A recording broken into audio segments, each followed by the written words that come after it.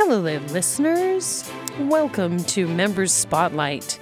I'm Lisa Gapala, and you are listening to a podcast produced here at WCTV. Today, I have the pleasure of talking with one of my favorite members and a fellow podcaster himself, Sean Guiney. Welcome, Sean. Hi, thank you for having me. You are welcome. So you've had kind of an interesting little history with WCTV so far. Can you tell us how you first got involved? So last year, I was interested in doing play-by-play for the high school, their sports teams. So I went to the website and looked up if that was possible because I was certain it was possible, and sure enough, it was. And I got in contact with Sean here, and he put me in contact with Marty. And so he set me up with the dates and what games I would be doing. He also told me about the club at the high school, Wildcat TV.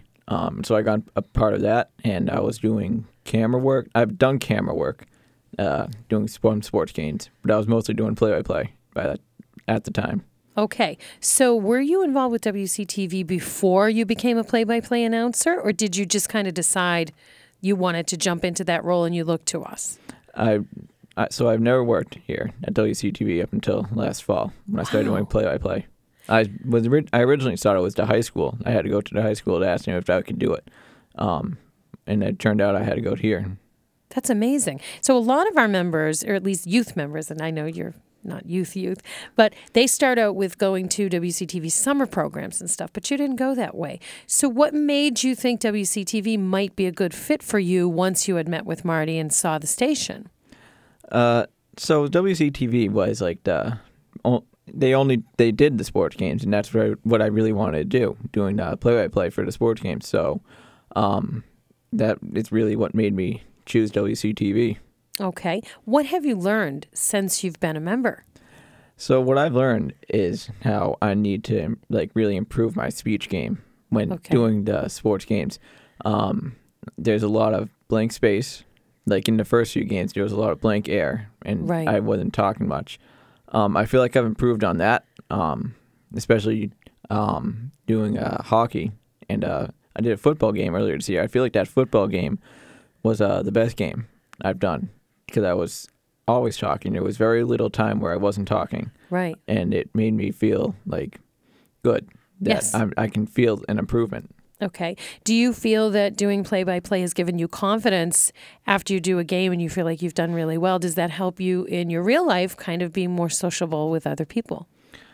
Yes, I do agree with that statement. I definitely feel like I now I can speak up more, and I feel like I can talk better to people. That's like awesome. My friends. So that's like a side benefit that you didn't even know was going to happen. Yeah. Right? Okay. So after you started doing play-by-play, and we trained you a little bit on that, I think you had some guidance from different staff members on how to do it. Because, folks, if you've never done commentating, it's a little bit tricky. How do you prepare before you do a game? So what I do is I take notes on the opponent and the Wilmington team. I write down records, team records for how they're doing for the season, rosters if I can find them. Sometimes I'm not able to find them, so I just have to go with the numbers on their backs. And then I write down the referees' names because you always want to give a shout out to the referees who are doing the game that you're calling. And then I just do the game and I focus on the game and don't really let any distractions get in my way. Right. And you have to have filler because sometimes there's downtime during the game, either when there's a timeout or halftime or whatever sport it is you're playing. So that's where you have to have all that information because you're going to have to fill in some of that space, correct? Yes. Yes. A lot of just side stories you could also talk about. If you're like me, if you go to the high school and you know some of the athletes, you could talk about if friendships with them, what you know about them personally, and just experiences. Definitely, and it makes it more interesting to the viewer at home. Do you listen to or watch your games that you've commentated on after? I've listened to about 3 of the games I've done, and I've done probably 15 total in the last year. Do you find it brutal? What's brutal is the fact that how deep my voice really is. Really? Re-listening to a game, I'm always surprised at the fact that my voice is really that deep. Yes. Because when I'm talking right now, it doesn't sound that deep, but when I am going to go back to listen to this, I'm going to be like surprised again at how deep my voice really was. Yes, you have to get used to that. That's one of the side effects of doing this kind of work. You have to be willing to be a little bit self-critical, which can be kind of tough. Yes. Right? So you made the leap after just joining us last fall from doing commentating to doing podcasting. So let's talk about that. How exciting. It is very exciting. I've enjoyed every episode I've done so far. What's the name of your podcast? So the name of my podcast is Guiney Sports Pod. My last name is Guiney, and it's spelled Guiney. It's available on Spotify, Apple Podcasts, Google Podcasts, Stitcher, TuneIn, and Radio Public. Cool. I have gotten good numbers on all my Nice. episodes so far. And I have listeners in Canada, Germany, and Argentina. Wow. So you're an international podcast star. I'm a world-renowned podcaster. That's pretty cool. How do you decide what topics you're going to cover on your podcast? Is this just local sports or is it more broad-based? So it's a Boston sports podcast. So I set it up with I start the show with the intro, and right now I'm actually start off the show was an introduction to GoFundMe going on for a school project. I'm raising money for a charity. And then I get into the show. I talk about me, and I've had 3 guests on in one episode, so I introduce Amazing. them. And then I get into I start the show off with the week in review. We go back a week and we talk about everything that's happened in Boston. And then after that, it's Sunday recap, where we recap the Patriots game, and that takes up a majority of the show. Right. Goodness gracious. And how long are these episodes in general? So the first episode was probably 50 minutes in total.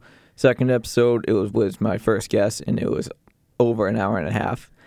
And if you're really in the flow with somebody, that's easy to do. Yes, very. Editing was very easy because I didn't have to go do much. And then the third episode I did Tuesday, so yesterday. That episode was like a half hour because I wasn't well prepared. And you need to be well prepared when doing podcast episodes, especially about sports. Right, absolutely. You have to have all the facts and figures correct, yes. Right? What would you say to someone out there thinking they might want to start their own podcast or they might want to get involved with WCTV? So if I were to give like a recommendation, I'd listen to multiple podcasts on your topic, because that'll give you ideas that you can compile into how you want to like format your own show. What I did was listen to multiple Barstool Sports podcasts. They're like a company, and they own a bunch of podcasts about sports.